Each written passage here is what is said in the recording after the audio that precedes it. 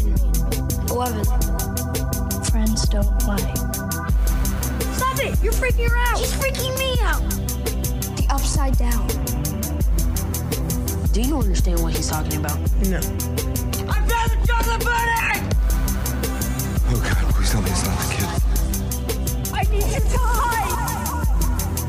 Mornings are for coffee and contemplation. Holy shit. Welcome back. My name is Chris. I'm Andy. And I'm Steve. And this is Streaming Things, a Stranger Things podcast. Ooh. One of the very last times until the next season where it'll be a Stranger Things podcast. We are getting at least one more, right? I believe it is greenlit season 4. It has to. I mean, there's so many things to tie up. Yeah, that'd be a weird way to end the Fucking series. Ballsy, though. That'd be a strange way to end the things, dude. 3. 2 year. We always do that. 3 year. We have so many number puns left in this show. Keep tuning in. If you're new to the show, you're probably going to be lost and not like it very much because we're very idiosyncratic. That's what I like to say. Yeah, very idiot. Numbers have dropped, but we get it. We dropped the ball on Stranger Things season 3. We're ball droppers. I shouldn't have said that. Thank you to all of our diehard fans. We're basically all the boys this season, huh? Yeah, edit point. No, I'm just kidding. For real? Let it ride. Let it ride. So I did want to say a few things. Thank you to all of our diehard fans. And this is the finale of season 3. We are going to do our typical recap episode sometime next week. Probably be dropping around Friday. That's the way we say it in Cincinnati. Oh, yeah, Friday. It's actually not, but it is now. Friday. It's going to catch on like hotcakes because pancakes are super popular, and I imagine anyway. Was that movie with Ice Cube? There's a lot of them. Yeah, he's a prolific. Oh, yeah. Well, how did I not see that? You should have said Chris Tucker. He would have been right on it. Not as many of those. Rush Hour and Friday. That's the 2 options. Yeah, Silver Linings Playbook. Oh, yeah. Nice. Random. David or Russell. So, yeah, we're very grateful. What we want to do is a quick little contest, and you have to be Canadian to participate. Sorry about all the other listeners. We want you to... You have to be from a news channel. CTV. Sorry about that one. You have to write into streamingthingspod@gmail.com and let us know where you're writing from. And what your really name don't. is. You really can be from anywhere. It doesn't have to be in Canada. No, yeah. This is worldwide. And let us know who your favorite member of Streaming Things is. And why. What was the way you put it, Steve? Who's your chocolate pudding of the show? Who is your chocolate pudding of the show?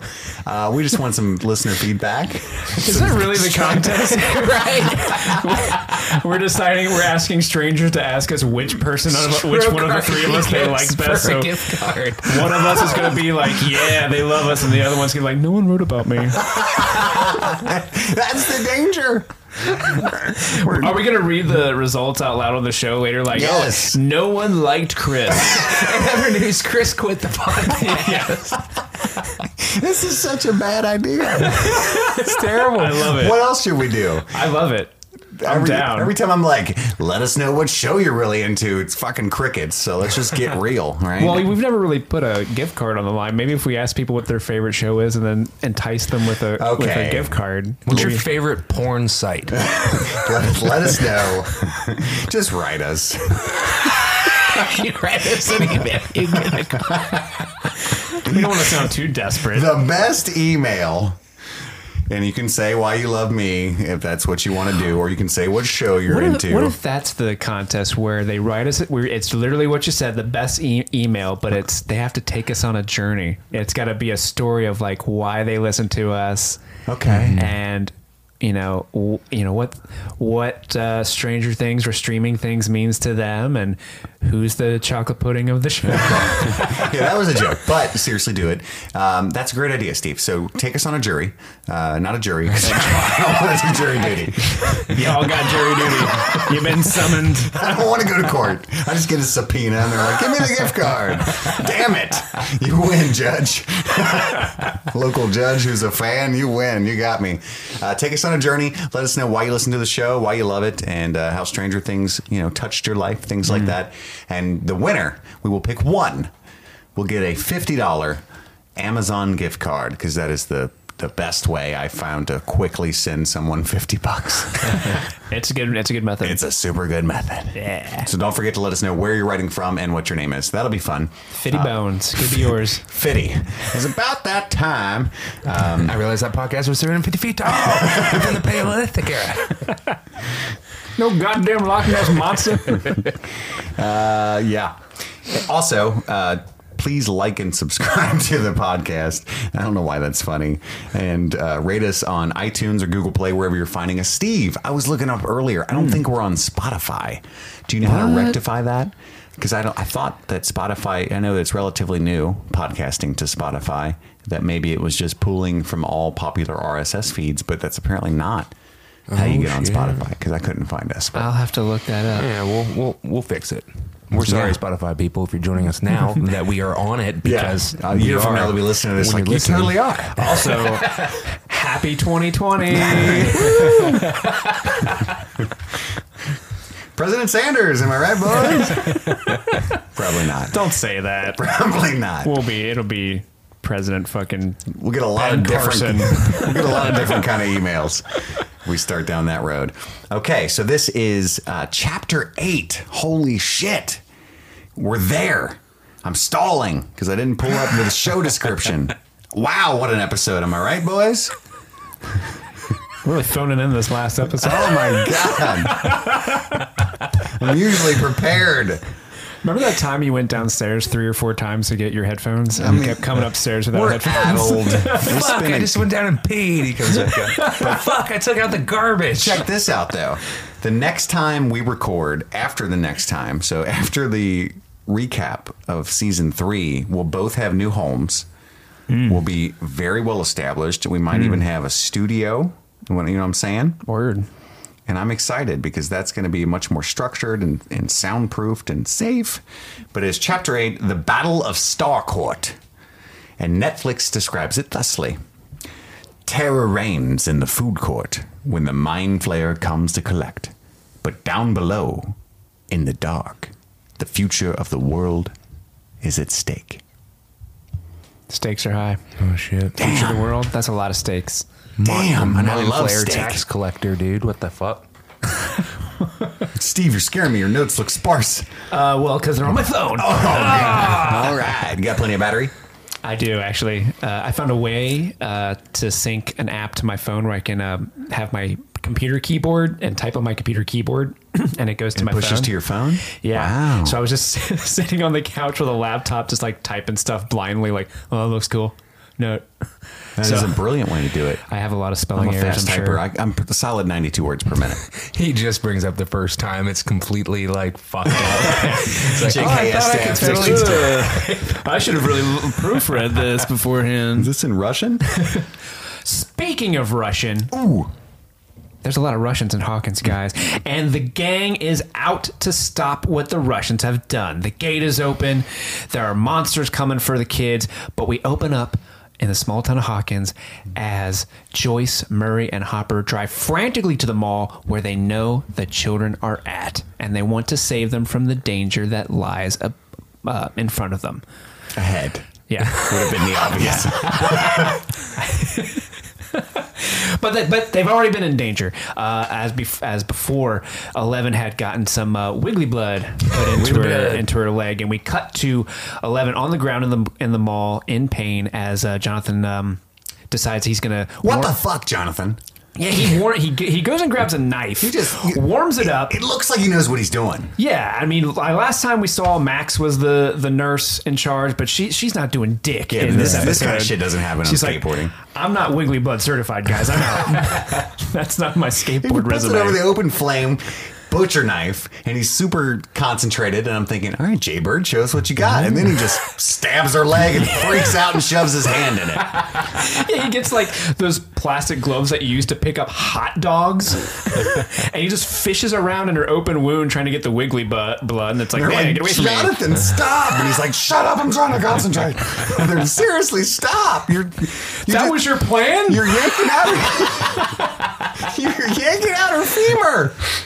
Yeah. 11 finally is like, bro, you have got to not do that anymore. I can fucking do it. And she literally, pulls this wiggly blood monster out of her leg with her goddamn mind and throws it across the mall. But it was a very intense cold open. I was actually on the rewatch super impressed because it ramps up immediately with the fast car, and then we get digging around in little girls' legs and stuff. Intense shit. And Millie Bobby Brown did some phenomenal pain acting there, and it's some monumental self-restraint if you think about it. She could have easily pain angered, snapped the shit out of Jonathan's neck, which would have been a cool twist. Right. That's how Jonathan goes. Yeah. I really like the cinematography of it. There's lots of shaky cam. There's really high contrast saturation in the edit. Real body horror hostile kind of look to it. And there's pus coming out of her leg when they cut it and shit. It's brutal. It's tough. My girlfriend looked away during that scene, I recall. And she's pretty sensitive when it comes to that kind of shit. She hates horror movies, which is, I'm aghast at that still. I don't know if it's going to work out. Yeah. But, no, I'm just kidding. I love her very much. But yeah, she looked away. So I don't know. I just think that that's different for Stranger Things, that kind of body horror. Andy's mentioned it before. Surgery on small children. Yeah. Yeah. But she flings the little wiggly goo monster away. It looked like a baby arm. Did anybody else notice that when it first comes out? It's actually, I paused it because my wife came out. My wife came in the living room right as that scene was happening, so I paused it right when it was getting ejected out of her leg, and it looked exactly like a xenomorph popping out of someone's stomach in that one frame because it was just the head and the mouth coming out of the body. Spoiler Easter egg. But it goes across the mall. It tries to escape, but nay, it gets smashed by none other than Jim Hopper's foot. Motherfucking James Hopper. Hopper, Joyce, and Murray have joined the party. Sorry for the low-hanging fruit, but he hopped on that shit. Oh, yes, he did, Andy. Thank you for that. No, not low-hanging at all. You've been sitting on that all season, haven't you? Oh yeah. This leads to another one of our lovely scenes of everybody getting caught up on exposition. Murray brings the plans that Alexi wrote for them into the mall, so everyone kind of look over the lookout or the layout of the Russian base. Erica comes in hot on Murray, saying that he's going to die if he goes down in Commie Disneyland, and calls him Mr. Buttman. To which he responds, "Why is this child talking to me?" And she's like, "I'll talk to whoever I want, motherfucker." And I'm like, "Whoa." Something like that, I remember. Well, it makes sense that specifically Dustin and Erica are kind of throwing shade at these adults. You don't know what's down there. We do. We can be your guides. We can be your navigators, but Hop's not comfortable with the idea of putting children in danger. I love that. He's just no. He just sits there and listens to the whole plan. He's absolutely fucking not. And there's no there's no way to come back. There's the look, and it's for some reason there is no objection to that. And you're like, oh shit, it's done. It's super dad vibes. I thought it was a really good idea, Hop. Damn. Dad vibes, the likes of which Ted could only dream of having. Oh my God, Ted. Language. He's just hanging out with Fred this I'm whole holding time. out for season 4, y'all. Ted's gonna be the hero. Ted the hero. He's gonna have the sacrificial death, heroic redeeming death of the season. No one will care. Oh, yeah. Karen will be like, "Where's? Oh yeah, his dad." Yeah, Nancy and Mike. Where's Dad? Oh, actually, wasn't he with you? Sweetheart, your father's funeral's tonight. Who? Whose father? The guy on the chair.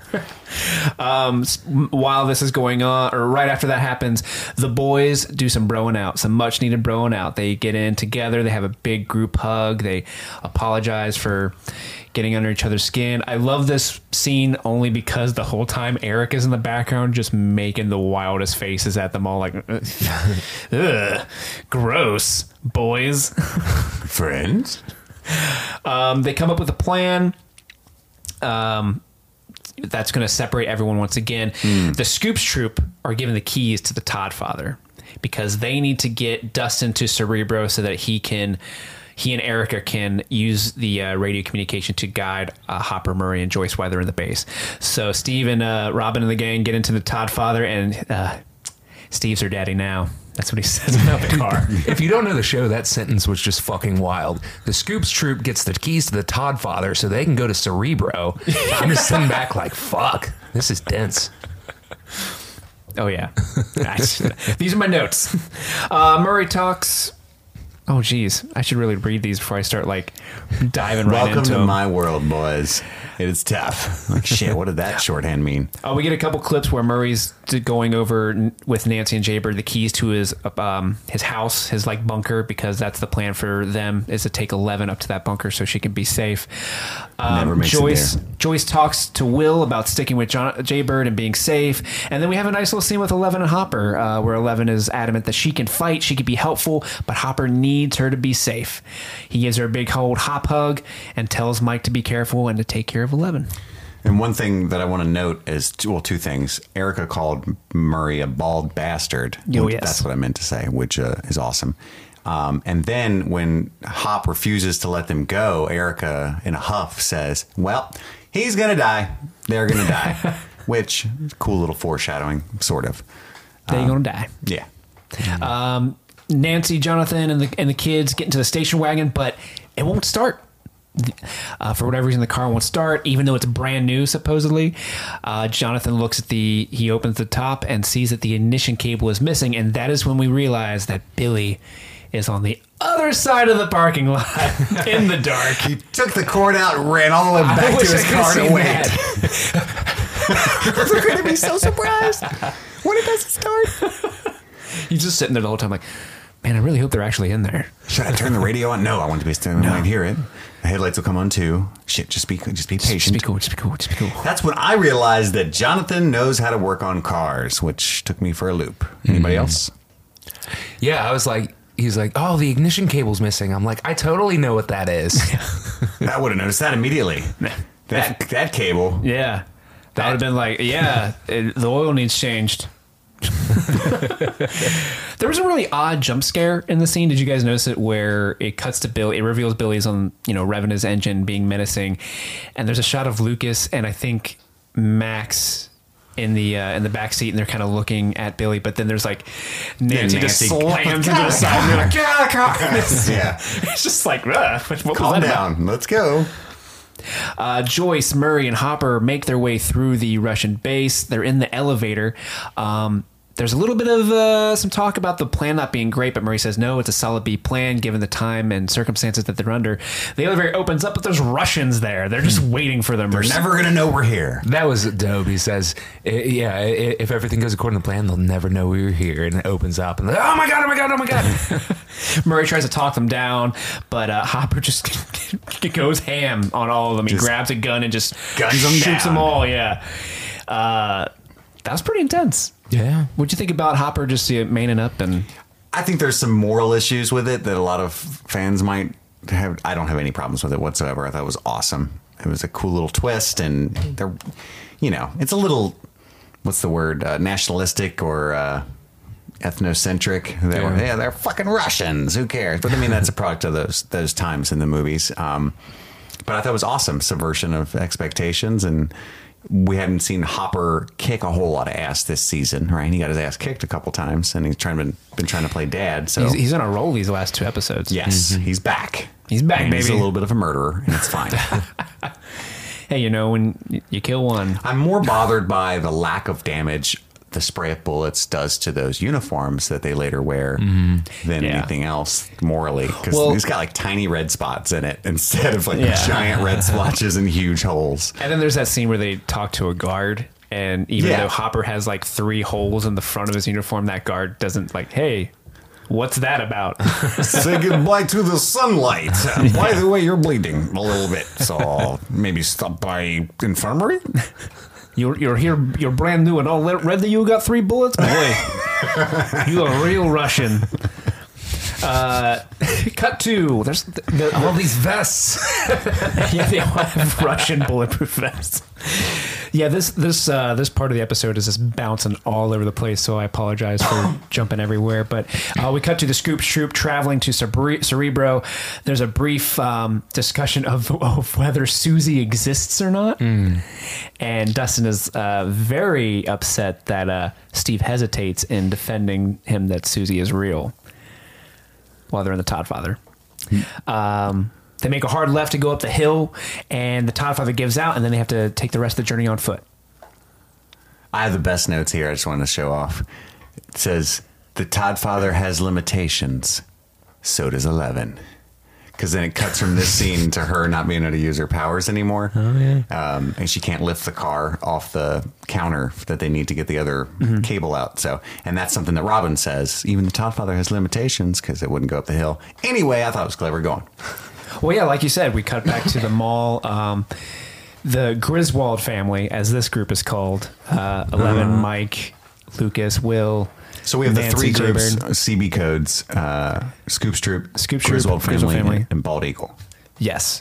Although technically I think Bald Eagle is just Murray, but for the sake of this, we can call that group Bald Eagle. We cut back to the Griswold family. Mike is trying to contact the Scoops Troop for rescue because they have the working car, while everyone else tries to attempt to flip the model car over that 11 originally threw at the Russians so that they can get that ignition cable out of that car and replace the station wagon one. So hopefully they can get away that way if need be.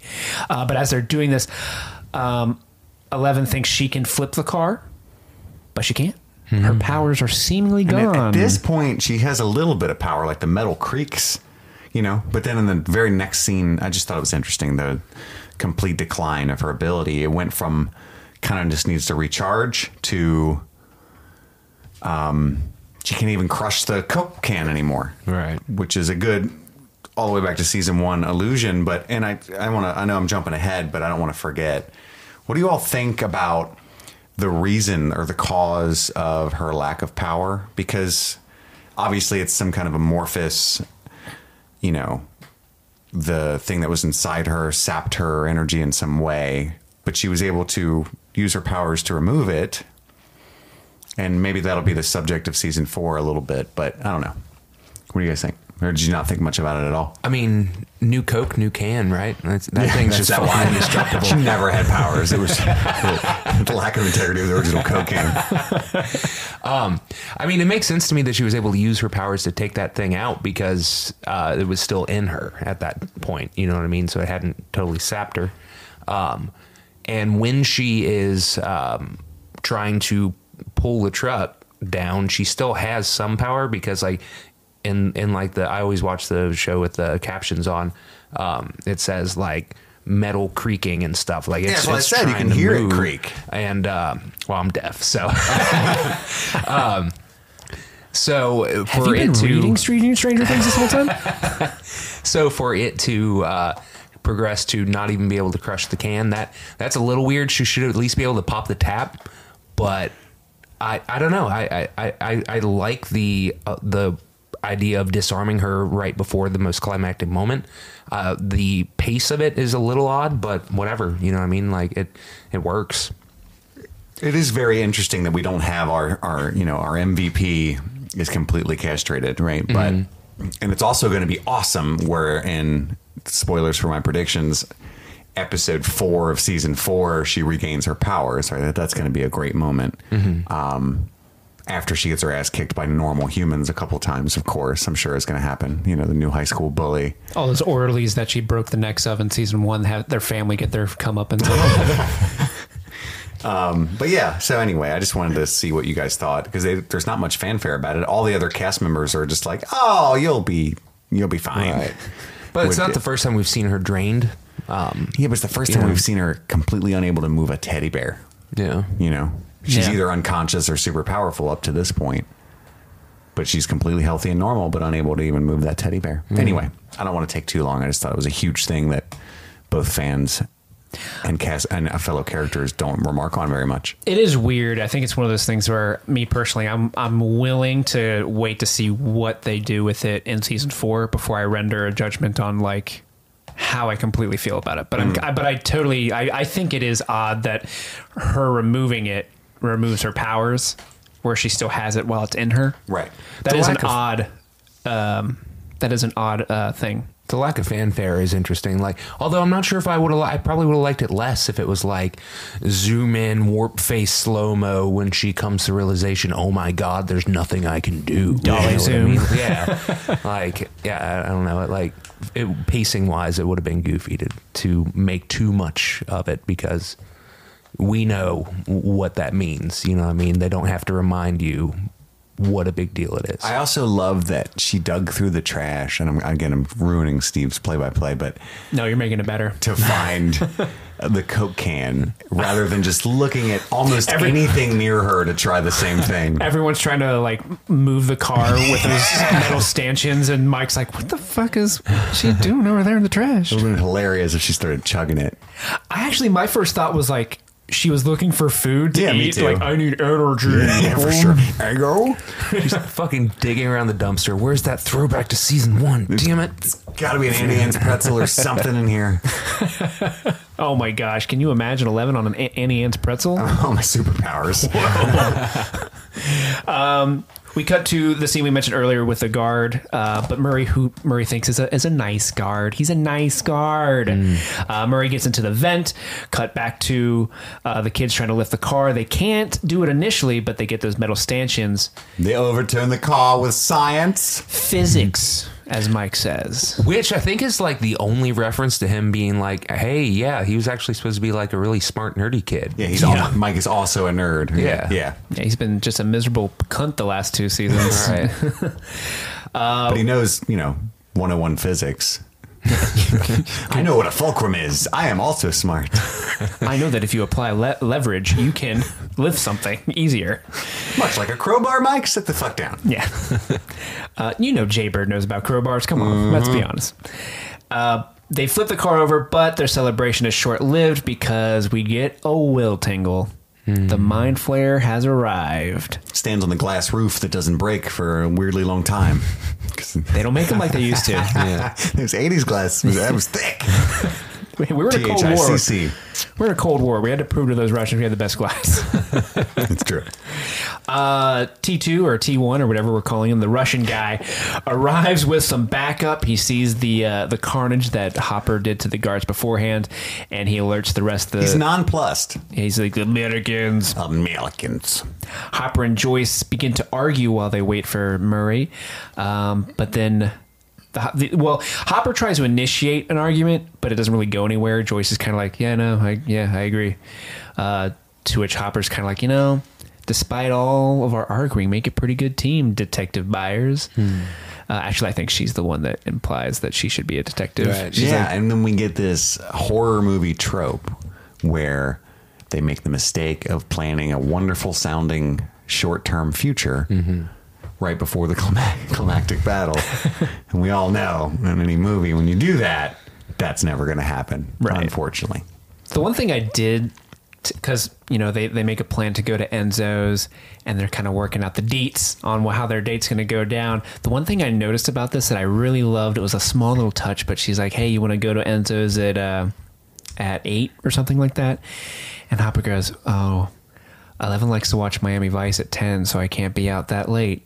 He's putting his daughter before his date. I thought that was really, really There's sweet. a ton of tiny little things they do so well. I was noticing in this episode, specifically the sequence right after that with the Mind Flayer prowling around, I should say, the mall looking for all the kids. He takes a stomping step and sucks the little wiggly blood back into his leg that was inside 11.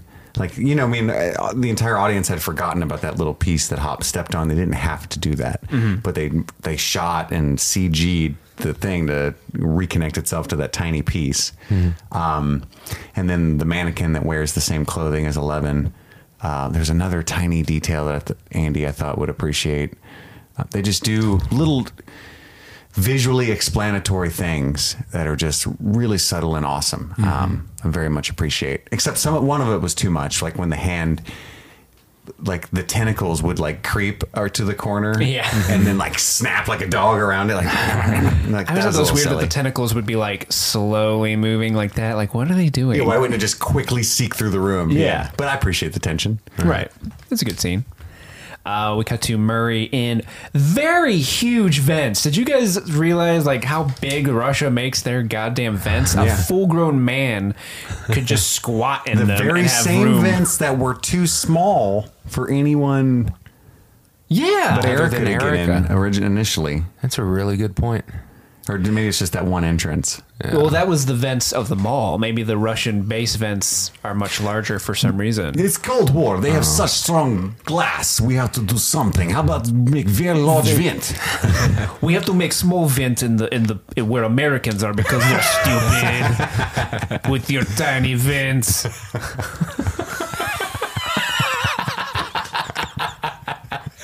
Exactly. I just love the idea of just the pettiness of how they built the mall. Yeah, that actually works out great.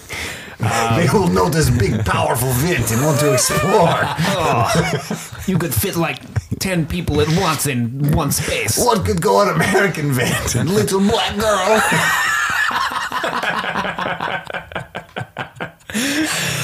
That'll never happen. It's America.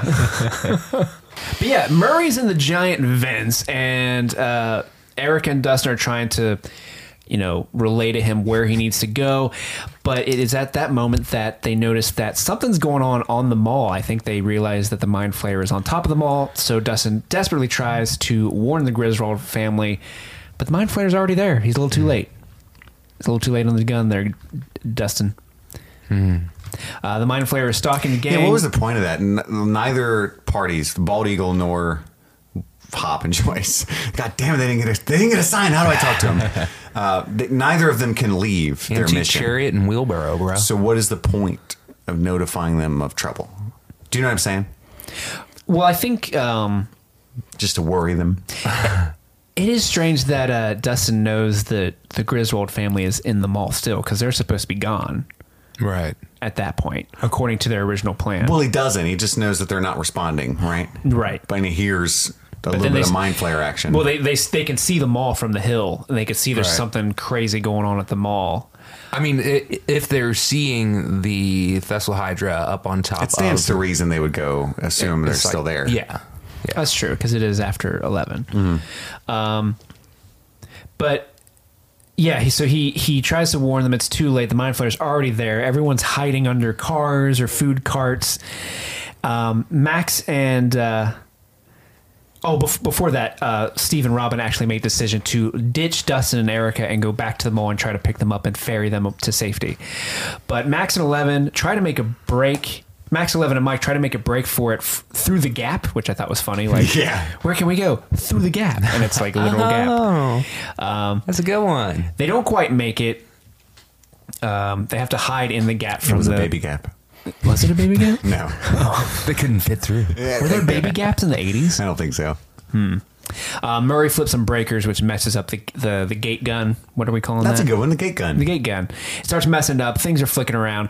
But Lucas realizes that Mike, 11, and Max are in trouble. He pulls out his slingshot, pops a balloon to distract the monster so that Mike, 11, and Max can make a break for it, which I thought was smart of Lucas because they kind of tease it. He's going to hit the actual monster. But then the last thing's Which like... also would have worked. But it's funny that the Mind Flayer is like this stupid ass dog, essentially. Noise. Joyce and Hopper finally, because Murray has messed up the gun, they're able to get into they're trying to get into that vault to get the briefcase so that they can get the keys to turn off the gate gun completely. They enter the code, the Planck's constant code that Murray supplied them, but it's wrong. Planck's occasional. Sorry. Planck's occasional? Planck's constant, Planck's occasional. Get it? Nobody gets it. God damn it, Andy. No. Explain me. Explain to me. You just lost a couple emails for Andy. Are we going to start campaigning for everyone to pick us as their chocolate pudding? A vote for Steve is a vote for I always have Steve. been. This has been leading up to this the entire time we've had this show. Also, I want to throw in there real quick. I remembered what I wanted to show Andy. One of the other great touches of the Prowler scene was the monster picks up one of the dead Russians and just like flings it off to the side. And like, they didn't have to do that. You know what I mean? It's just this tiny detail. It's horrifying. It shows you what would happen if you got a hold of one of the characters. Do you know what I'm saying? And it's just very economical, very cool. I would have never thought of that. Like, hey, who has the set photos? Oh yeah, there's a body here. Let's have it chuck it. You know, it's cool shit. And I guess that's another way to reiterate that just a normal dead body is useless to the meat monster because that body didn't consume chemicals to True. be sucked up in joints. So he's like, I can't use this. Or it doesn't use Russians for Sure. whatever kind of weird Ew, racist gross. reasons, right? Russians. Russians. No, thank you. And the CG is phenomenal. I was actually looking. I mean, there's nothing. It's got good slobber. I mean, a nice moisture to the skin of both the Demogorgon and the Mind Flayer. I don't know. I was just staring at it like I know they spend a lot of money on the show, but it could easily look like shit what they're trying to do, and it doesn't. I don't know.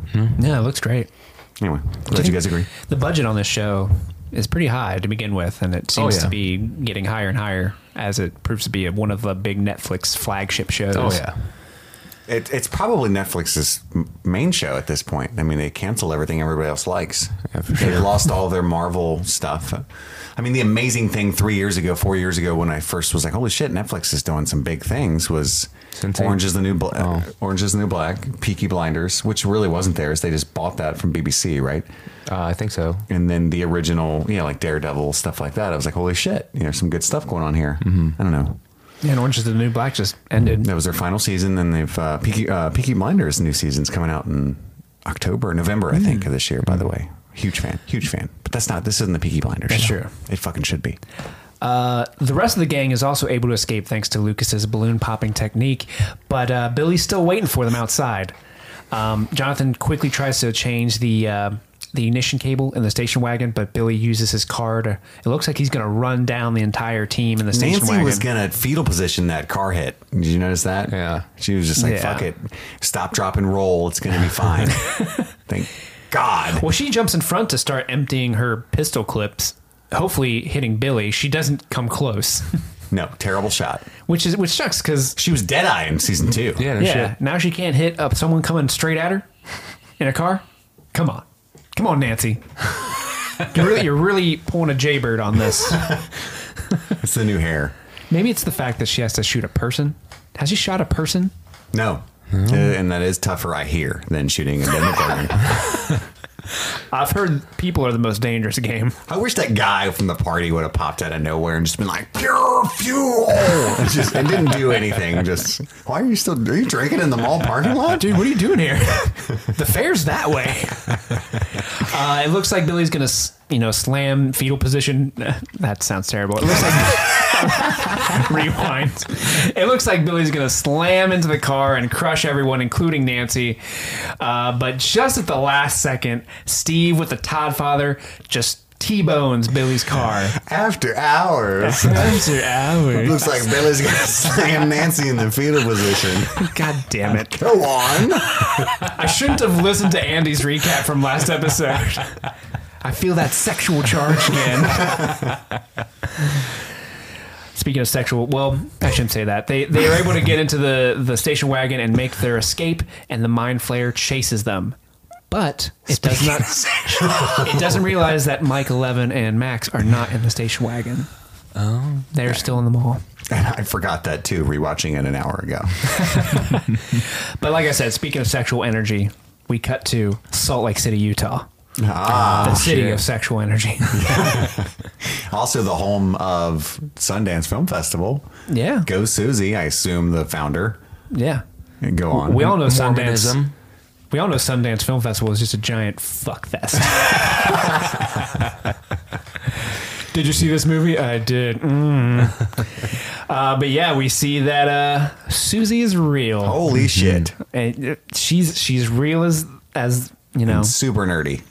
Yes, she is. She's reading a book, a very nerdy book. I have the title of it written down later, but she hops on the radio when she hears Dustin trying to contact her, which I love. The first thing you hear Dustin say is, "Susie, do you copy?" Which is the title from before. Yeah. She answers, "Oh, Dusty Buns." And you just get this Susie really Poo. cute back and forth where she's so excited to hear from him. But the first thing he asks of her is what Planck's constant is, because she's apparently a math whiz and would know what Planck's constant is. And the number they need to get into the safe. That she knows also. He broke the code with her, right? She knows everything about the Upside Down and their previous adventures because he says, I'm saving the world from Russians. And she's like, of course you are. I don't know if he would have told her the specifics. I think he just kind of bragged like, yeah, I saved the world. I have a friend with superpowers, but he might not have gotten into the no big deal. Just another day in the life of Dusty Buns. She tells him that she will only give him Planck's constant, a number that he should know. I love that little stank that she puts on that line. A little stank on it. She will give him Planck's constant, but first, she wants to hear it. This is like a thing, Steve. She wants. And the look to hear on it. Dustin's face, like the panic. I will never live this down, but I also really want to do this. I miss you, right? Yeah. We all thought she just wanted to hear him say "I love you," right? Yeah, Right. For sure. Okay. Yeah. Turn around, look at what you see. We cannot sing as good as those guys. Wow. I thought we should all three try it. All right, here We we could go. end the show with it. Yeah, Let's just okay. do it at the end, and Okay. we'll edit it in. Maybe I'm not going to do We'll it. look up the lyrics. I'm sure some of the lyrics are wrong. But yeah, he starts singing the song from Neverending Story with her in a duet. Which I'm going to be honest with you guys. So this scene in particular, at least amongst some friends that I know, is kind of controversial. Personally, I fucking love this because I was a big Neverending Story person when I was growing up. I love that movie, and I feel like that's not a movie when people are referencing 80s culture. I feel like Neverending Story doesn't get brought up that much, which is weird. I think it does. The Atreyu meme is probably top 10 of all time, like reused. Like, you know what I'm saying? Yeah, I guess, yeah. It might. I mean, I don't know, but just hearing them start singing that song, like the first when like What's the first Atreyu meme?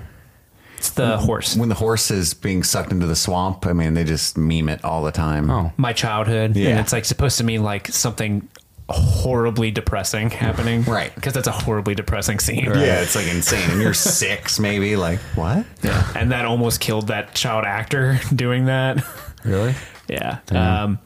Yeah, it's like a horse and it's in a swamp, like the swamp of sadness or something. Yeah, of course. Yeah, it's Aptly literally titled. like, yeah. And Have like, you seen Neverending Story, Andy? Yeah, when I was a kid. I've seen it recently, I think. Is that Yeah. weird? I just want to say, I don't know where you're going with this, or if you don't think many people like this. well, I was going to say that I loved it because it was such a big callback for me, and I was like grinning ear to ear during the whole song. But I know a lot of people who are like, I didn't need that song. Shit. That's weird because I think I can say with little to zero hyperbole that is my single favorite moment of Stranger Things ever. Oh wow, really? I think so. I think it's great It because brought me an extreme amount of joy. there's that part when Susie hits the high note and she like when she goes never ending story and she like throws her hand up And in it the just air. kicks up a notch. And not only that, but cutting to Murray and Hopper, and you see the Everyone Fessel listening. Hydra charging behind the fucking station wagon with Steve's face. Like, are you shitting me right now? Yeah. And like the show's mocking itself. Like, I can't believe we're doing this. I fucking love that scene. It's too. amazing. Yeah, it's so well done. My girlfriend and I were just dying laughing together. Yeah, it was a wonderful moment. And have I think you ever it's a seen great cut into the tension and Yeah. horror that's happening. It's like a great way to alleviate that stress for just a moment. And it's not easy to do that and not have it be atonal. Do you know Right. what I mean? And it's props to them for that. But have you ever seen The Magicians? Do any of you watch that show? I've seen like an episode or two. So this might be weird for me, but I'm a huge fan of The Magicians.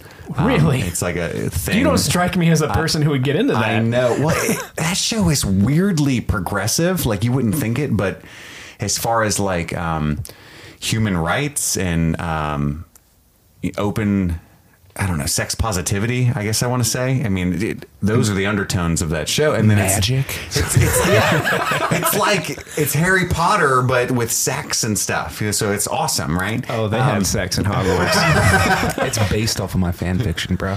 Right.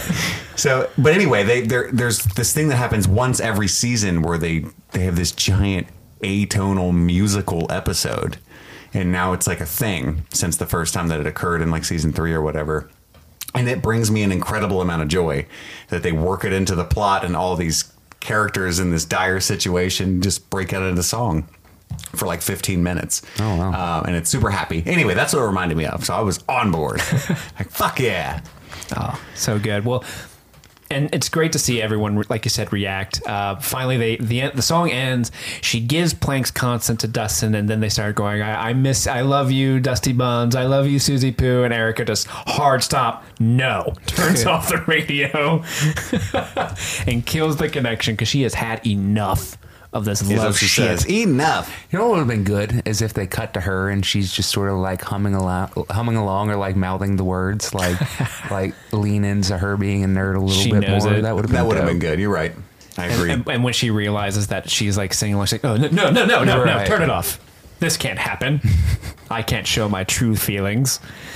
Billy emerges from the wreck just in time to see Max 11 and Mike try to leave the mall. As soon as he sees them, the Mind Flayer realizes that is where 11 is and calls off the pursuit of the station wagon. And I ate my words from last time we recorded. There's actually apparently a really practical use for Billy still being in human form. That's true, yeah. I mean, he does a lot of shit that the Mind Flayer couldn't do. But just the one?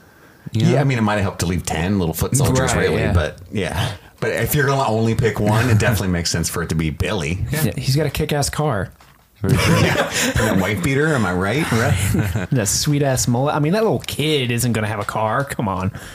Miss O'Driscoll don't have a sweet-ass mustache. She kind of did. That's, yeah. Hopper and Joyce, now that they have Planck's constant, are able to unlock the safe, get the key, and storm the control room of the gate gun. It's still going crazy. They yell at the Russian The scientists to gate get gun, out. which is opening the goo gate, which is a lot of G alliteration, and I said it like Bill Cosby. The goo gate. The Gatling gun. Ooh. Nailed it. Lost like another it. email. I have the best puns, guys. All right. Make puns great again. That was a good one. The Gatling gun. Like Gatling gun. I'm on board. Then we cut to this, like, kind of crazy scene that took me by surprise when we first watched it. Max 11 and Mike are kind of, making their way through the back hallways of the mall trying to escape Billy. They come across a locked door and Billy just saunters up to them, no emotion. Max is trying to appeal to his personality, His like, your humanity. name is Max, you live on this street, and he just fucking backhands her against the wall. And then Mike shows up and he just, what's he do? He grabs Mike by the throat and just smashes his head into the Slings him into the pipes, I think, and then slams her head into the wall backwards and knocks her out. Yeah. And then just Brutal violence against the children, yes. Yeah, and he kidnaps Which I 11. liked. You are fan. famous. Big fan. Big fan. I love it when kids get beat. That Chris does that. I don't know. Yeah. Steve May 13. No. Hopper and Joyce, now that they have the keys, they go to deactivate the Gatling gun. Ooh, bringing it back. Because you need two That was keys. really clever, man. Hey, you did that, buddy. Oh. Don't sell yourself short. Own it. Own it. You're my. You know what, Andy? You're my chocolate pudding in this episode. Oh, thanks, man. But yeah, now that because you need two keys to turn off the Gatling gun, and just when they're about to do it, Let's do a 3 countdown. Why not? You know what? We On don't want to 3. end this show too short. 3 1,000, 2 1,000. Oh shit! T2's here. And I like that Hopper isn't like hit in the back of the head or anything. He's a trained soldier, right? Or at least a veteran cop. He kind of turns at the last second to stop being struck, and it doesn't work out well. But then the cocky 80s villain Russian throws Joyce, throws Hopper, clearly doesn't slightly incapacitate them, and then slowly pulls out his walkie-talkie. Doesn't grab the gun, doesn't finish them off, doesn't stop their plot or pull out a key, just wants to walkie-talkie some. I found them. They're fighting me. I'm defending myself with my other arm. So give me a moment. I shouldn't tell you this right now, but oh fuck! You hit my face. Just wanted the radio end. Did you guys ever think maybe we made the vents a little too big? Because I think, hold on. Like, Oh, you kicked me to my little babushkas. Right in my babushkas. That's Right. balls in Russia. yeah. Billy, now that he has 11, he walks into the Starcourt food court area, and he lays 11 down, seemingly to offer her to the mind flayer when it arrives. And he starts to do that ritual where he kind of leans down and whispers into her ear, like, "It'll be over soon. Yeah, that's what he always does. Don't you worry about it, girl." And it looks like the monster is going to finally get its revenge on 11. The little tentacles come out. They're looking all gnarly and scary. And right before they can strike her, Lucas gets to use his M80s or whatever Hell they're called. yeah. What do you remember what the fireworks were called? Oh no, dude. But There's when you a bunch of different but when you, fireworks just when you taped strap her together. 10 of them together, you got yourself a stick of dynamite. Except not. It's just really colorful explosions like fireworks. Everyone in the Griswold family has taken up positions on the upper level of the mall, and they're just hurling these bombs. Chucking bombs. You know, it was a different time. The 80s. Throwing snakes and sparklers. That would have been awesome. Just one asshole. Will comes out with a screamer. Well, I thought it would work. Get the fuck out of here, Will. That's why you're always in trouble during these seasons, and we just look for you the whole time. But seemingly, Billy feels the monster's pain every time it gets hit with an explosion, which allows 11 to get kind of... I'm sorry, Steve, please edit a scene, mash cut of that with Joe Dirt talking to the fireworks guy. You mean to tell me you ain't got any whistling ding-dongs? You're gonna stand there, owning a fireworks stand, and tell me you don't have no whistling bungholes, no spleen splitters, whisker biscuits, honky lighters, hoosker do's, hoosker don'ts, cherry bombs, nipsy-daisers, with or without the scooter stick, or one single whistling kitty chaser? Hoosker news.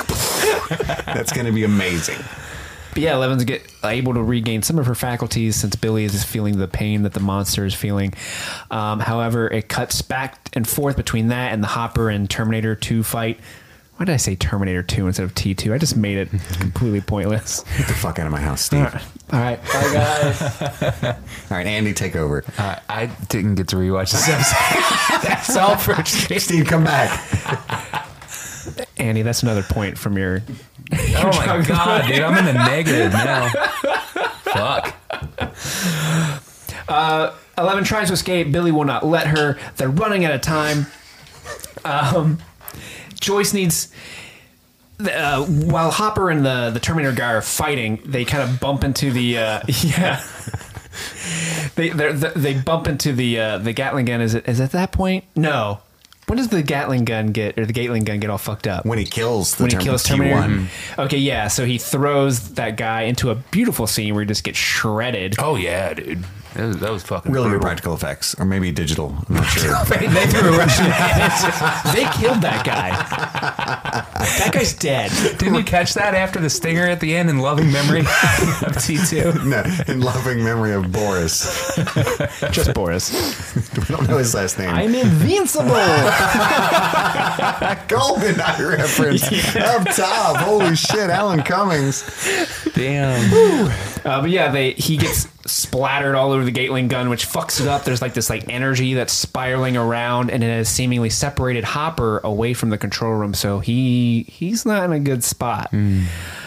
He looks at Joyce and kind of... No, he looks longingly, decisively at the gate, and then back at Joyce. That's true. He realizes there's the gate behind me and this swirling energy of death in front of me. What to do?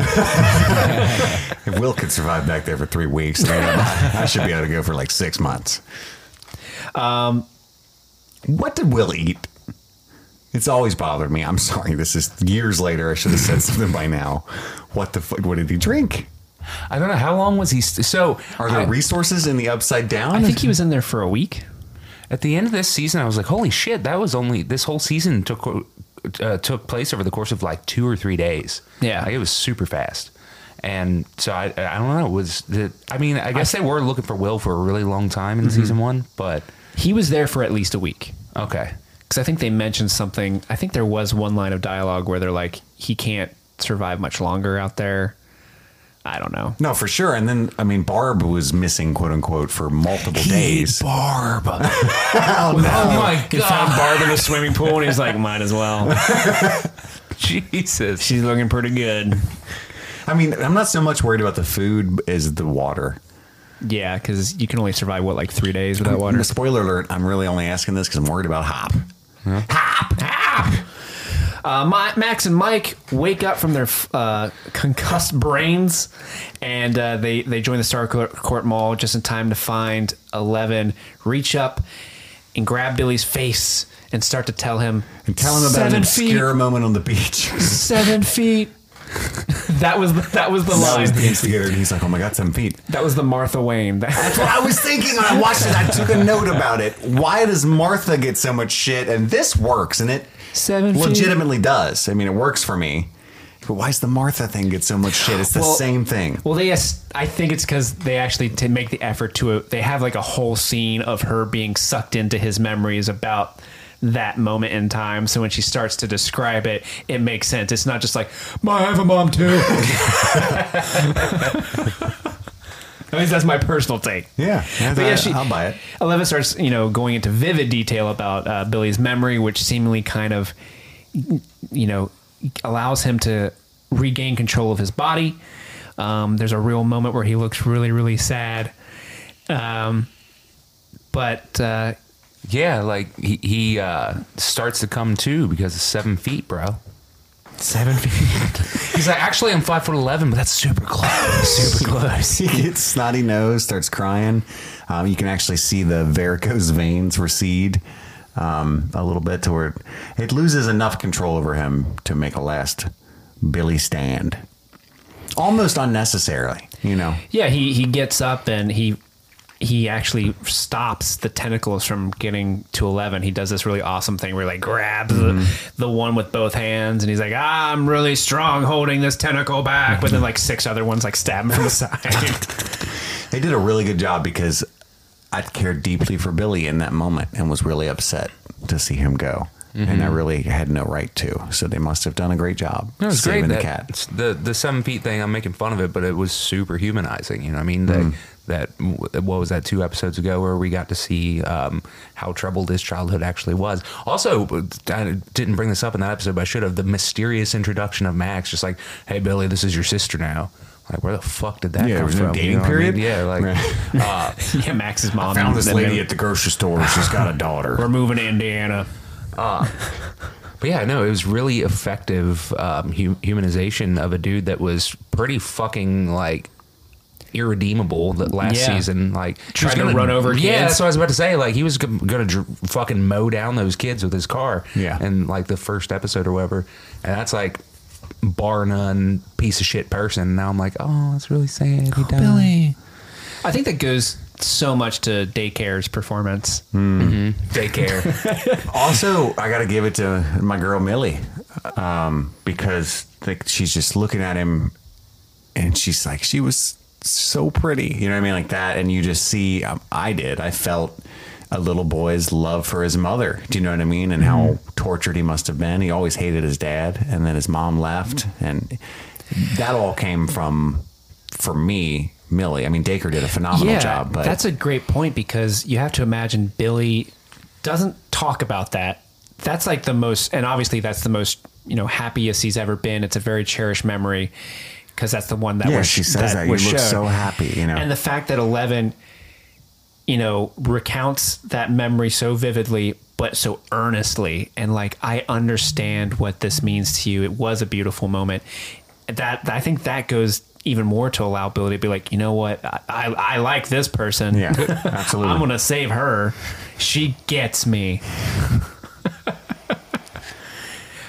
So yeah, he dies. Did it bother anyone else that like, so he catches the first tentacle, and then he gets stabbed with like 4 or 5 more, and then it's when the last one hits him in the heart, then Max is like, Billy, no! It's like he wasn't gonna make it. Like, yeah, his whole torso that was icing gone on the cake. I was surprised that he was still technically living after that shot to the heart. Right. And you're too late. You made love a bad name. Cut back to Joyce and Hopper having that moment. Joyce went Zeppelin. Andy, those points are just sky falling now. Skyfall. Sorry. Man, I love Celine Dion. But Joyce is forced to turn the keys all by herself. Cut to black. But then it comes back. It comes back, and you see the Gatling gun blow up. It dusts all the Russians. Surprisingly, we don't see any Hopper. Very interesting. And in that moment, the Mind Flayer / Thessal Hydra, now that the gate is closed, seemingly has no connection to its monster in the Starcourt Mall. The monster just falls over and dies. The He connection didn't is just fall over severed. and die. He like slams around for a while and then falls over, which I at the time was like, severed connection to this plane of existence. 7 feet. That's a shirt. Yeah, I was just surprised he didn't slump, But I mean, it was more effective visually, I guess. But It's kind of weird that he didn't melt. Like all the goo just like the gore just becomes a puddle. Definitely expected that. Yeah, that's a fair point. He held its form. Ew, all the dead bodies congealed. Billy, like we mentioned before, he's not quite dead yet. He is able to get out a quick apology to Max before he dies. And Murray and Joyce are able to make their escape out of the Russian, or attempt to make their escape out of the Russian base. But Paul Reiser storms in and guns him down. Does he, though? So, yeah, Dustin and Eric are on the hill. They see all the helicopters kind of swarm in.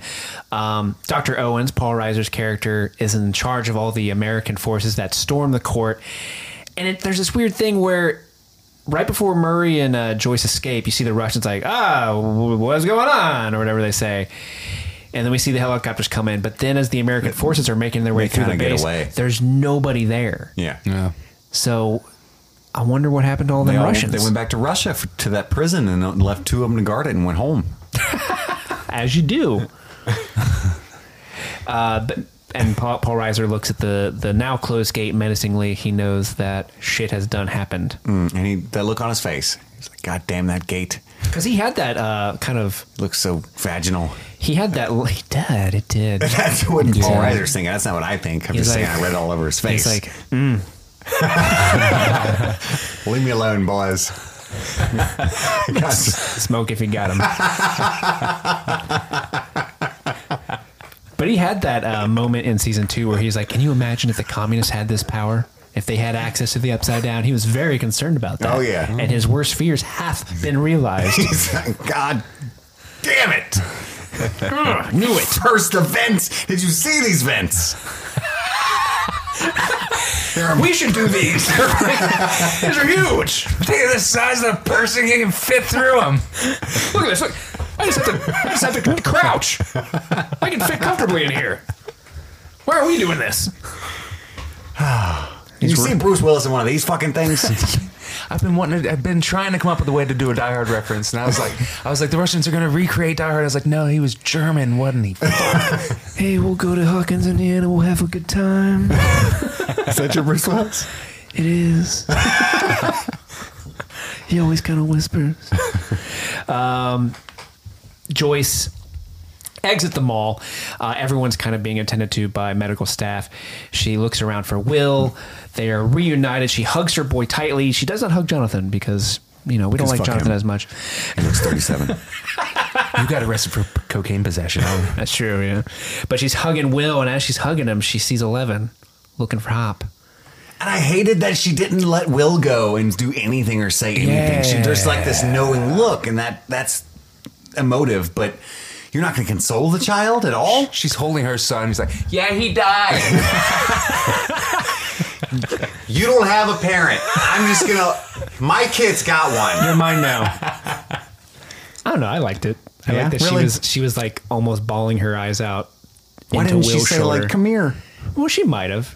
I'm sad too. I was banging She Hop. probably was like, she probably saw 11, was heartbroken, was crying. She's holding her own kid because she knows, like, oh man, if my boy lost me, that could have been me. And Yeah, I'm no, sure for she, sure. I'm sure she's like, Okay, well, I got to talk to him. And I'm glad we didn't get a conversation about it because I was too sad in that moment to have Joyce pronounce his name that way. Yeah. And Hap's dead. You're looking for Hap, aren't you? And then you would have had 11, like, what? gone. Hop gone. Friends don't die. Oh, shit. Nope, he died. You little shit. Cut to 3 months later, boys. Time has passed. It's Everybody's been 3 months. strangely well adjusted, I've noticed, in 3 months. Shit.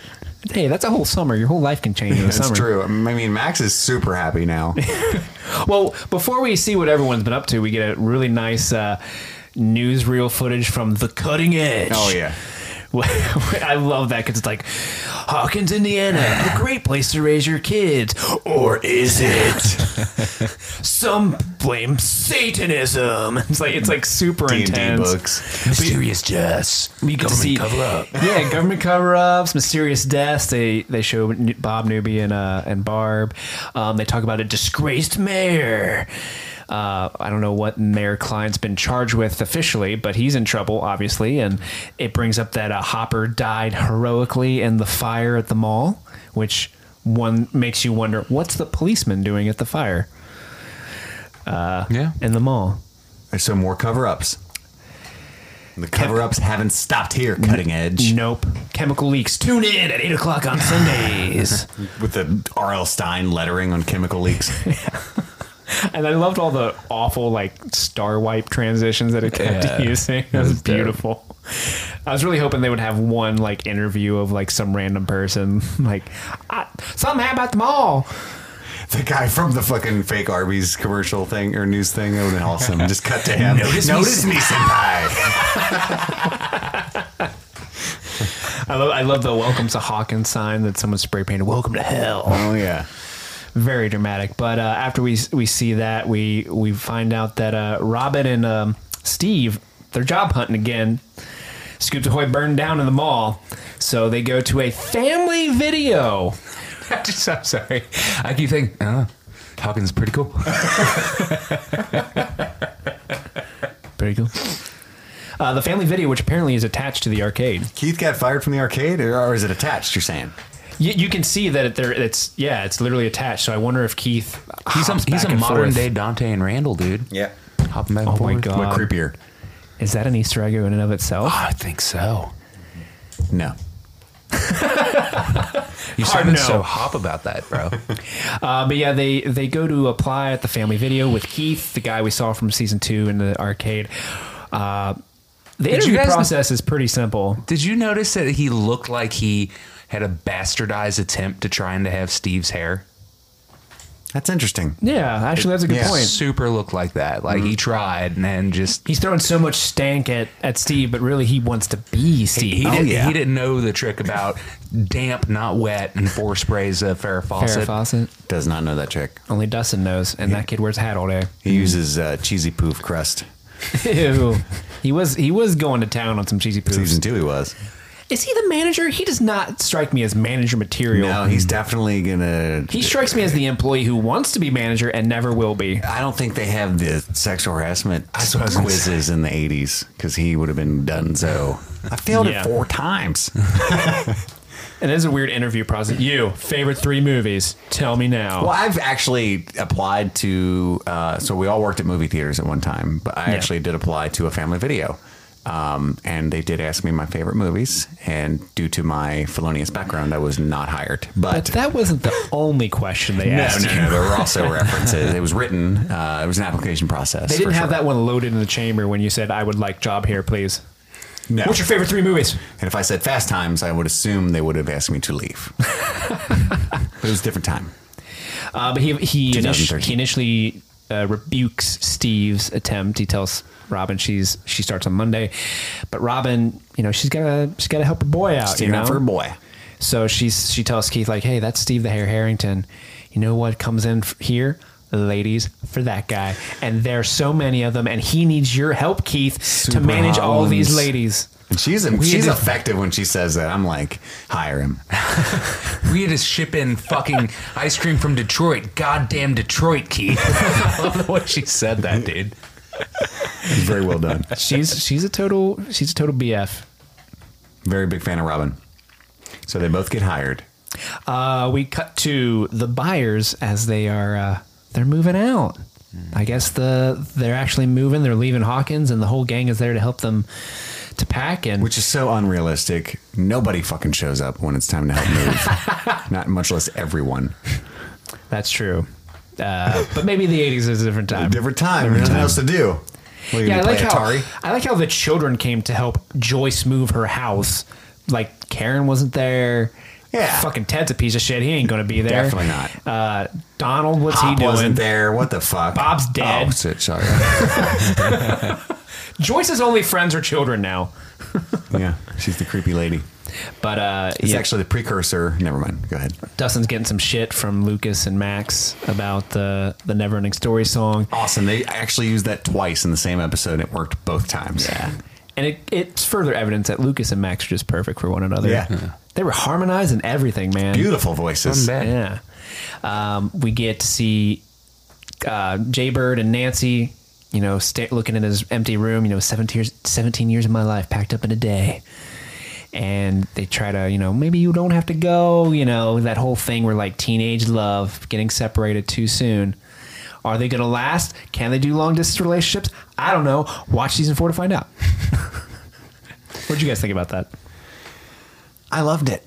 Yeah? Yeah. Every little bit of it. It was very sad. Very, very sad. That's one of my, spoiler, but it destroyed me. Especially the first time through. Mm-hmm. Not just like, oh, wow, that's sad, but like blubbering tears. No. Because it is a really, like when you move, especially when you're that young, I totally oh, yeah, absolutely. felt that like 17 years of my life. I lived in the same apartment for 14 years. Same little apartment, so from, almost 12 years. So from 3 to 15, so absolutely. In fact, every time I drive by that apartment complex, and he's still in the same area, so when I'm going up past his house or whatever, I'm just like, oh, I learned to swim there. And, oh, shit, I remember that hole. And then I hid from my dad there, and he got super mad. I had my toy gun. It's just like an infinite amount of memories. And I don't think Charlie Heaton played it particularly well, but it had enough of my own resonance. Like you're watching it today, he just walks so awkwardly into the room, and it's kind of overt. I don't know. I just was thinking at that moment, they didn't utilize Charlie Heaton very much at all this season. Jaybird was very much sideshowed. But what he did have, he didn't do particularly well, in my opinion. I don't know. And that's more for the recap discussions. But I did like that scene just because, like you mentioned, they haven't given Jaybird a lot to do. But that scene kind of hammered home, like, man, that room, his room was such a big set piece in the first season. Oh, yeah. Like there's that shot where he's, like you said, awkwardly kind of walking in. You can almost picture like, oh, that's where the Living Dead photo was, and that's where his records were. And it just really kind of like, man, this show, and that's why I like love this ending, this whole ending sequence. It's like it's really this scene more than anything is taking Stranger Things into completely new territory. Yeah, and it would have been a great end of the show, like, you know what I mean? Like a sitcom after 8 seasons would end this way. In fact, it did. Friends ended exactly this way with the empty apartments. Yeah. So, well, but it's not over. This is jumping forward, but I think this is where we'll talk about something more important. But literally the ending shot is Joyce looking at the empty house, and we all know like what a big deal like Joyce alone in that house was that first season in that main living room. I almost would have liked to have seen a pan to the wall where she had the Christmas lights up. Yeah, you know what I mean? Like the hole still in the wall, the little boards. Now Bob fixed those. Oh, that's right, he did. Bob's such a good guy. Gone too soon. But after Jonathan and Nancy have their little moment, we see Eleven is trying to grab a teddy bear from out of the closet. She tries to use her powers. She still does not have them. And we all as children tried to move teddy bears with our minds. So we get that. A lot of resonance there for me as well. Absolutely. Fortunately for her, Mike comes in and says they'll come back, and he's tall and lanky enough to get up there and grab that teddy bear for her. There's like a really awkward moment between the two of them, and she goes to leave, but then she stops herself and turns around and is like, hey, remember that day when we were at the cabin and you were talking about your feelings? And Mike's like, oh, I don't know. But she reveals that she heard him the whole time say that he loved her, and she tells him that she loves him too and gives him a little smooch. and walks away. And then the cute smile when she walks away is so adorable. She felt so good about herself. I loved her. I love Millie Bobby Brown in that scene. I he's hated the Finn worst. Wolfhard in that scene. Like, I get that the writing kind of forces him to do the awkward, like, I don't know what you mean, but that shit's annoying. I hope they don't pigeonhole him into doing that next season. But even after they kiss and she walks away and she has that really cute smile, Finn just sitting there like, He's such an idiot. It's such an idiot. It's so weird because season 1 we're like, get them together, and then he was a miserable fuck all season 2, and they got together and we're like, yay, and then this season we're like, fuck Mike. Wolfhard. That's my name. That's, what that's all he says. How many times are you going to fucking drop that, Andy? Jesus goddamn Christ, you're -4 points right now. So he was terrible in that scene. It was even worse in the scene that we skipped over, which was fucking Will putting the D&D board into the donation box. He's like, what are you doing? Don't do that. Will's like, well, I'll just come play with yours. He's like, what if you want to join another party? It's like, oh, I could never do that.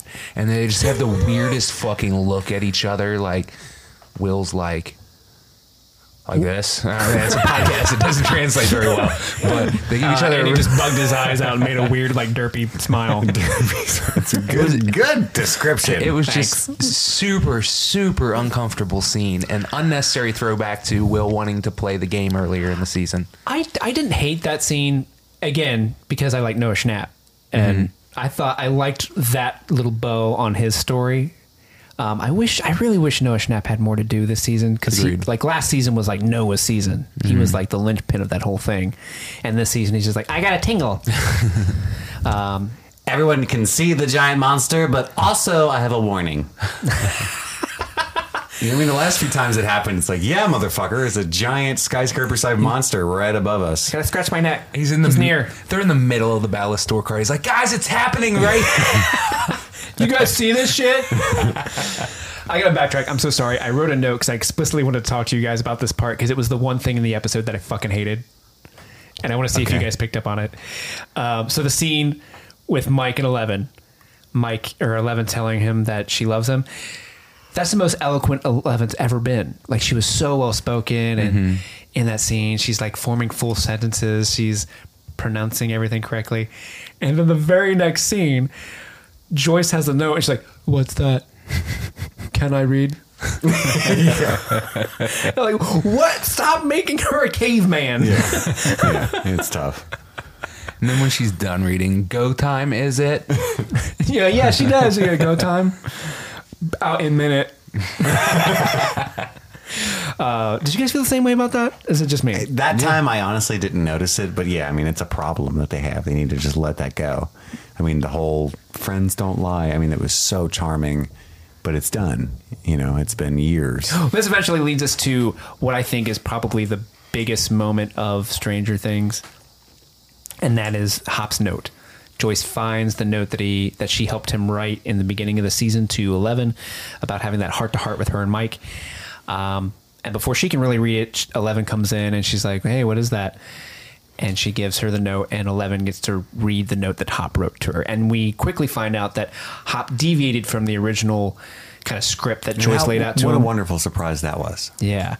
And really, it became this beautiful written note about being in a cave of feelings, but then 11 came into his life, and he, loved their time together, and he was starting to feel like they're becoming distant, but he realized, hey, that's a part of growing up. Go ahead and continue to grow, make mistakes, and when life gets hard, because it will, just know, lovey-dovey stuff. Something like that. And while this is going on, there's great editing kind of going to certain characters when there's lines that apply. There's the part where he's like, sometimes life is great, and it cuts to Erica getting the D&D set from Dustin and Lucas. And sometimes life can be hard, and it cuts to Max mourning Billy. It's just a really great way to edit, because they kind of show you the whole buyers packing up the truck, saying their goodbye and leaving. And then when the note ends, it goes back to them doing the same thing. Yeah. But it works so well. Yeah. The I was pacing's thinking great. about that too, the way that they cut it all together and the timeline of, because you don't know what was this after the kiss, was this before, as far as the different goodbyes. And obviously when she's done reading, she says is it time to leave when Joyce comes in? But we've already seen the aftermath of her taking her moment and coming outside and saying goodbye. So it's very interesting. That destroyed me. I wept like a baby. It is the linchpin emotionally of the entire show, of that episode rather. And then the buyers move, and it's really sad. Everyone's crying. Will's crying like a baby. Why'd you say it like that? Yeah. Like a little bitch. Like a little bitch. He's been in the Upside Down. He should be hard. That's true. They're moving next door to Steve. They just go down the street after that. I think you said everything that needs to be said. I think it's time to move to the Eggos and pudding. What do you guys think? Well, we have one more scene. You want to talk about the sting? The sting. Stinger. Little sting. So we knew it. On Netflix, you know that if it doesn't shrink the credits up to the top left corner and show you some stupid fucking show that's completely different to watch, must be more, right? So we've got some upside downy looking snowflakes and then actual snowflakes. Ooh. And then we're in the motherland. Kamchatka, Russia. At a prison guarded by Boris and Gnetskin. There's just these two dudes. Two of the hardest motherfuckers that ever walked through Siberia. What was the second guy's name? Gnetskin. Tisnetskin. Yeah. Okay. I love that guy. He's his cousin. They're cousins. They both, anyway. They're both in love with the same. It's the whole backstory. So then, two things of note. Tisnetskin is hard as nails. If only he knew how to swim.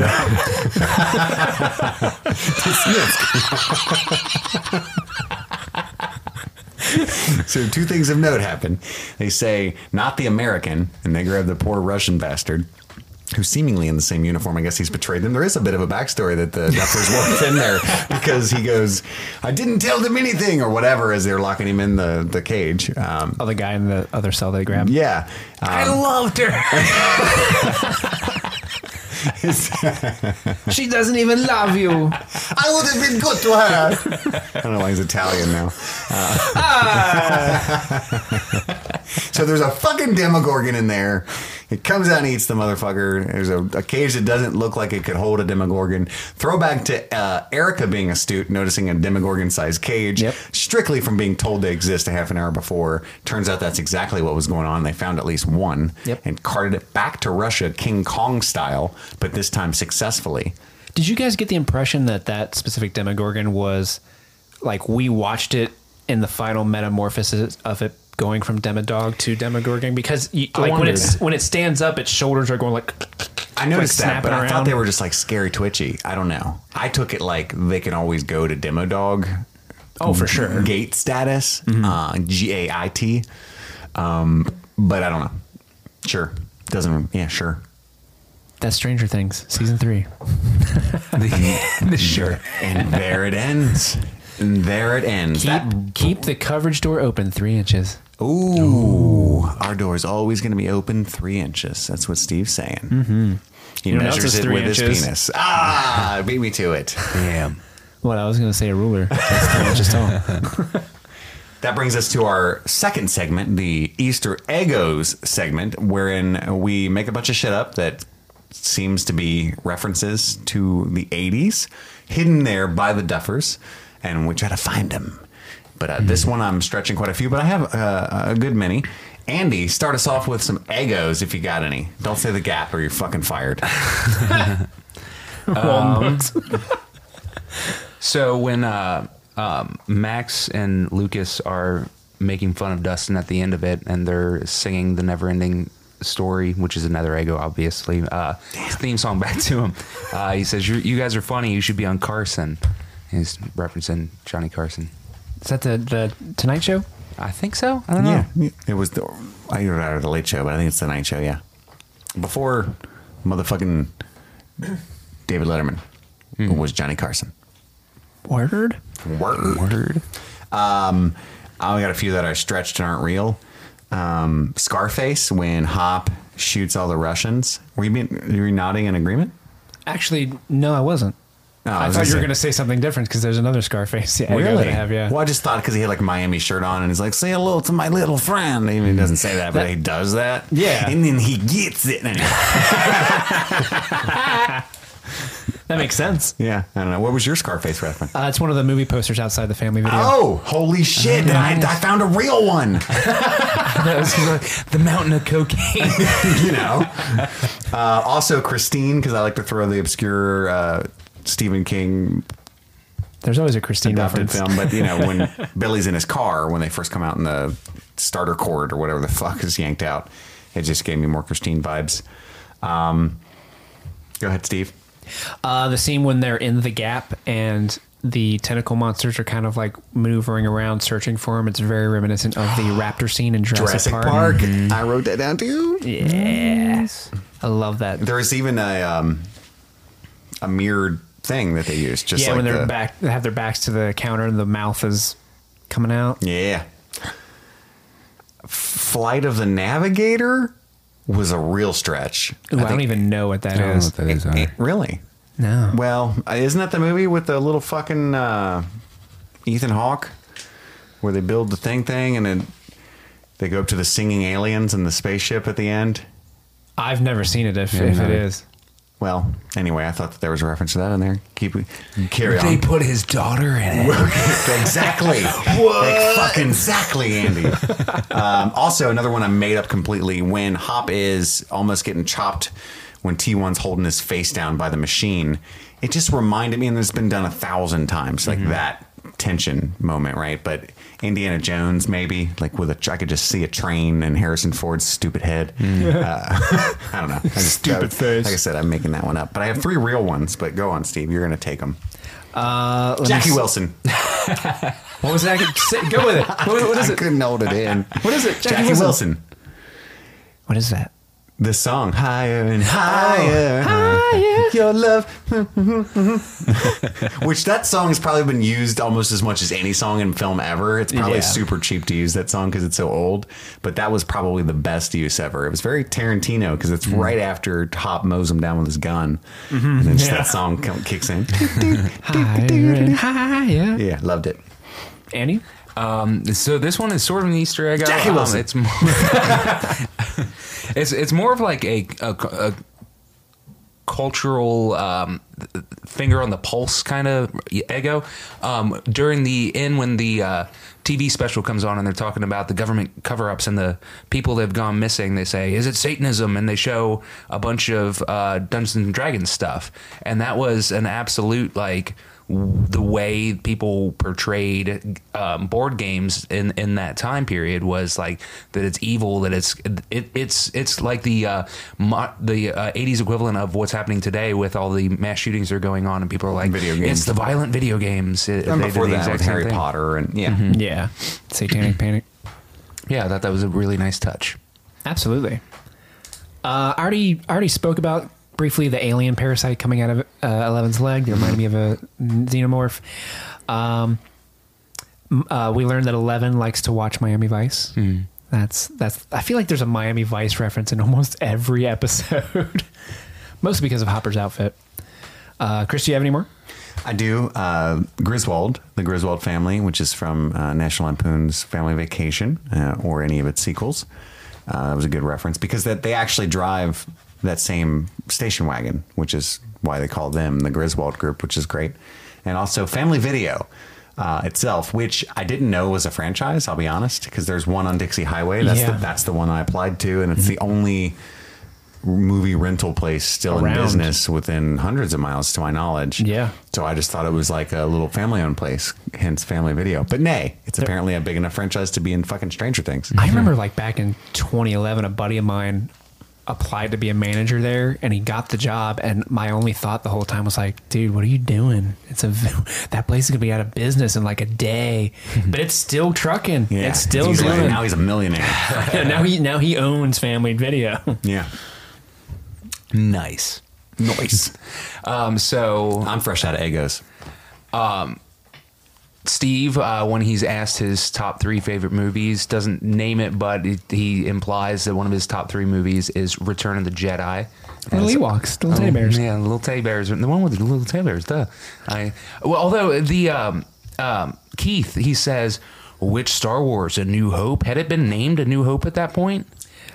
It had I been. thought it was just Star Wars. Originally, Oh, it was when but Empire came out. When Empire came, yeah. Gotcha. And what's funny is it's such a nod, like and almost too on the nose, but it's enjoyable that Steve would pick Return of the Jedi, which obviously would piss most. And that's actually It's my Andy's favorite of the originals. But Is that really? Yeah, it really is. Steve's Weird. disgusted. I'm And not you disgusted. lost your last email, Andy. Andy, I love I think hearing that's a plus people's. one. I love seeing how people rank Star Wars because I have my ranking and I'm fascinated by other people's rankings. The only people I would hate is if they put like Phantom Menace or Attack of the Clones as their favorite Star Wars of all time. I would, ask someone to euthanize them. Is Revenge of the Sith forgivable as a favorite? Yes. Okay. Yeah. Revenge of the Sith is actually like my third or fourth. What if they Revenge of the chose Sith. Solo, a Star Wars story? I mean, that's fine. No, it's not. That's not fine. I mean, I wouldn't agree with it, but I'm not going to be like, fuck you, Don't be so accepting, Steve. Also, in that email, send in your favorite Star Wars film. You got a lot of stuff to write. You know on what this. I should have done is send in an artwork or idea or drawing for us to use because we're actually going to change our artwork Oh, to holy not shit, be that so would have been a great idea. not be so Stranger Thingsy. But that'd have been a lot of work for $50, and I don't feel like it would have been as popular as just writing in. So yeah, don't forget to email streamingthingspod@gmail.com. That's our little midway point after an hour and a half reminder. You can win 50 bones 50 on Amazon. freaking bones Amazon gift card. Is that the end of our Ego segment? Do you got some more, Steve? You look like you're raring to go. I have more. Jackie Wilson. Phoebe Cates. Your Love by Howard Huntsberry is the song that plays in the beginning. Obviously, the Never Ending Story song is the low-hanging fruit. Whoa. Someone's trying to break into a car right now. Carry on. None of our business. None of business, yep.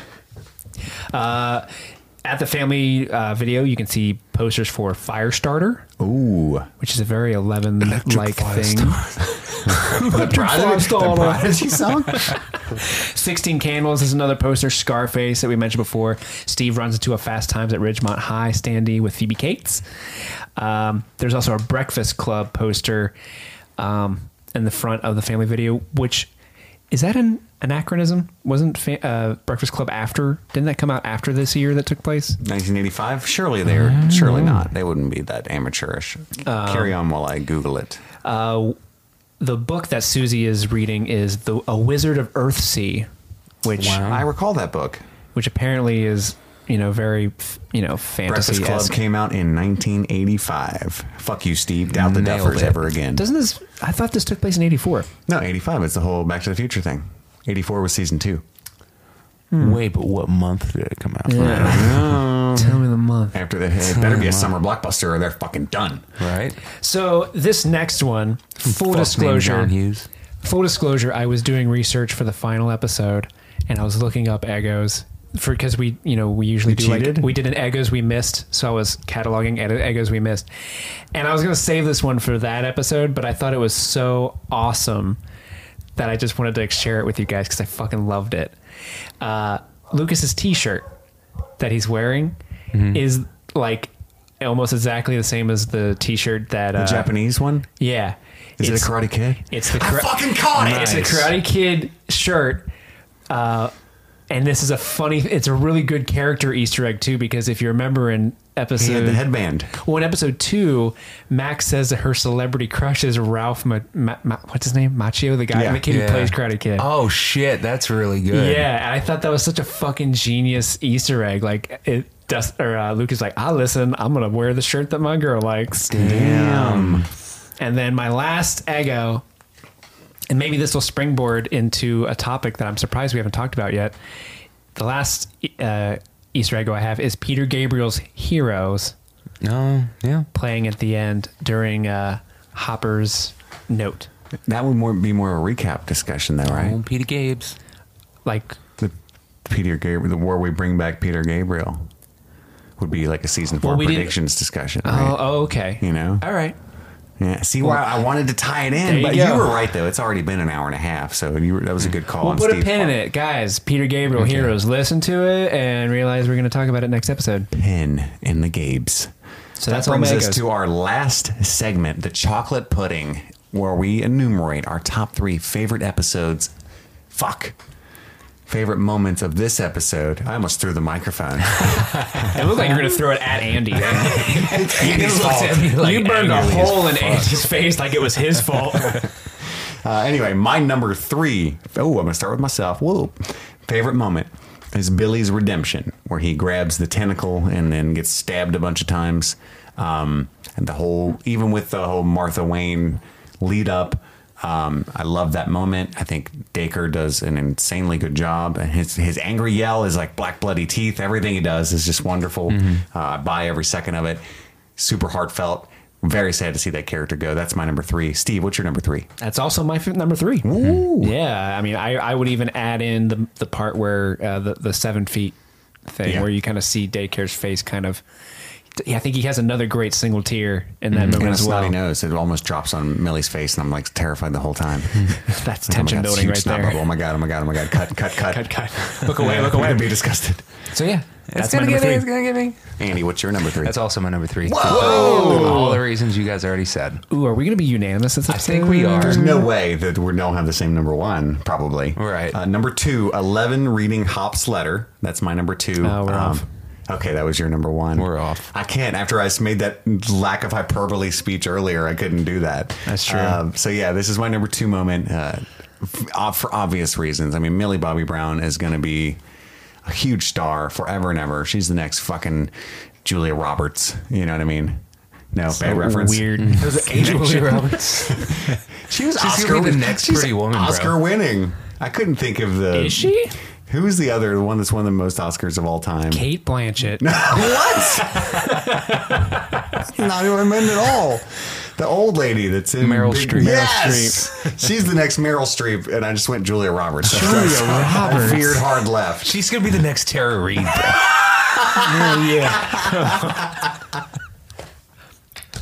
What's Anyway. I feel like Julia Roberts' brother is a brother Eric Roberts. Oh, Yes. he's in so many I feel like movies, he dude. will be in Stranger Things for her. Actually, he probably should be. Yeah. If they can't get what's his name, the fat guy that does martial arts instructions for cops, Steven Seagal.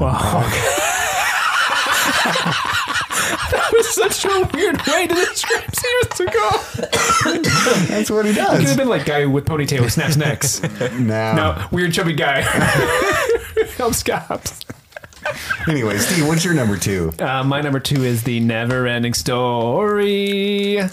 I just love that. You know, we talked about it before. I think you'll dive into this a little bit more when you get to your number 1, Chris, but it was such a loving, awesome scene that really brought me back to my childhood, and I can't thank the Duffers enough for including that little bit of 80s nostalgia. Andy. Hell yeah. My number 2 is Hop's sacrifice. The chaos going on around him and the extreme, wonderful facial acting between him and Winona Ryder, and just the implications of it. Because I had thought leading into, up until the point where she asked him on a date, which was the nail in the coffin for him, I thought that she was going to die down underground. When she's hugging Will before everything. She's like, I'm going to be okay. I'm going to be okay. And then there's that he's like, argument "Let about go her of me, Mom." coming along at all as well. Yeah. I thought that she was going to make the sacrifice, but that was a definite subversion of expectation for me. And it was just a wonderful moment. Honorable mention, Hop's letter is really good, but at the same time, like that didn't mean as much to me as the act itself, and the way that they portrayed it was fantastic. Excellent. My number Hear, 1, hear. Obviously, the singing of Neverending Story, the first rendition. Wonderful break of tension. I spoke at length First about rendition. Max and Lucas was a good runner-up, as Andy said, but I'm talking about Dustin and Susie. Just the fact that Susie's real, the reaction mostly from Hopper, because I can just distinctly remember how hard I laughed when it cut to him and his face back in that room waiting on the code. Because there's this wonderful suspension of time, and you're wrapped in the fact that Susie is actually real, and then they should make sure to remind you of what's actually occurring while you're delving down this rabbit hole. Yeah, you can see the mind flayer like stomping in the background, chasing Stephen It's Robbins. so fucking good. Forever, we'll love that moment. That's my number 1. Steve, what is your number 1? My number 1 is a little ditty that Hop wrote. called Jackie Wilson. 3 Inches Open. No, the Hopper's note at the end. It was just a beautiful moment that propels Stranger Things into a new and interesting direction. It had some of my favorite editing in the series thus far, with what they chose to show while he's having his monologue. The acting is on display from Millie Bobby Brown, and like really everyone else in their own like little sequences is just great. And it really, I've seen that scene several times now, and I well up and cry every time. I mean, actually, when we were rewatching that scene right before we started recording, I was really like, don't look at it. Don't look at it. Don't look at it. I want to cry in front of my friends. Don't look at it. I don't want to cry in front of my friends. It's beautiful. And I just can't wait to see where they go from here. Absolutely. Andy. It was the cat sitting next to you that was making you tear up, bro. This goddamn cat. Steve's allergic. So my number one is easily the duet. In fact, I was thinking this episode shouldn't have been called Chapter 8, The Battle of Starcourt. It should have been Chapter 8, The Duet. Like that's how great that fucking scene was. I just noticed as Steve was telling his heartfelt thing that I totally ignored. I was looking on my phone, and I decided to look up the actress that plays Susie and look up a young Phoebe Cates. It's pretty fucking dead on, dude. Like, do you remember in really? episode 1 where Dustin is saying she's like Phoebe Cates but hotter? Yeah. She actually, check this out. Like, it really does put glasses on that picture down there, and that's her. Yeah. It's fucking crazy. But yeah, it's just the timing of it was fucking perfect. Like when everything's coming to a fucking head, just to have it's a fucking never ending story theme song duet over the radio while fucking everything is going to shit. It was perfect. It was. I'm not positive, but I might agree with Chris that it was the best moment in all of Stranger Things. It's definitely top 3. Oh wow! It's definitely a chocolate pudding of the show. Mm-hmm. I love it. I'm so happy to hear you guys say that. This was a damn good finale. Like, this season ramped up, had a definite upward trajectory, which is hard to do, difficult to do. And I won't even say that it started slow. I won't be insulting, but it definitely had a severe upward trajectory that was crazy good. It's just tough when you don't see the gang together, Think about the catharsis of next season when we get the gang back together after a few slogging episodes without 11 with no powers and shit like that. Mm-hmm. Do you think, no, this is all, damn it, I almost asked questions. That's all going to be next week's questions. Do we have anything else to say about the finale, Chapter 8? The Battle of Starcourt. What a way to end it. A bigger battle than fucking Helm's Deep. Hell yeah. Deeper than Helm's. Oh. Slow clapping us out? Andy's standing up. He's giving a standing ovation. Andy's gone. And Andy... He's gone. He's just freeze framed like the end of Breakfast Club. Don't you? Anyway, can you edit that in to the credits? Will that be our outgoing song? Yeah. No. Anyway, do it. Here we go. 3, 2, 1. Fucking do it. Yeah, it's work for you. It's fine. Hey. Don't forget to email streamingthingspod@gmail.com with whatever bullshit I told you to do, and you might win a $50 Amazon gift card. Essentially, if you just email us, you have a chance to win. But you got to win. You got to be the best. Who's your chocolate pudding? That's what we really care about. Yeah, all that other stuff we said was good too. You can find me on Twitter @CMichaelRudd, Andy @InkwellVerbal, and Steve @SteveMay13. How many people are tweeting Steve May 12? Like, great episode, man. I feel sorry for that son of a bitch. 14 lagging behind you. He's like, oh man, what streaming things? What the fuck is that? Dude, you fucked up. It wasn't Steve May 11.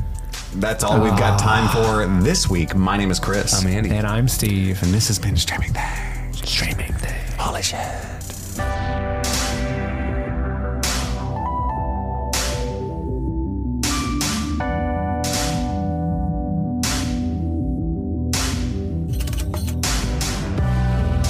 A 1, a 2, a 1, 2, 3, 4. Turn around.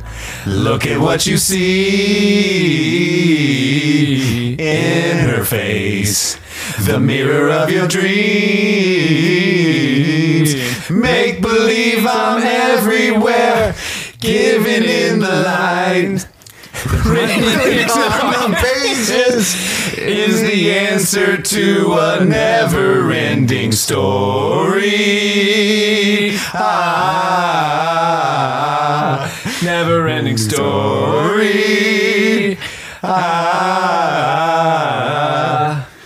Reach the Oh, the whole thing.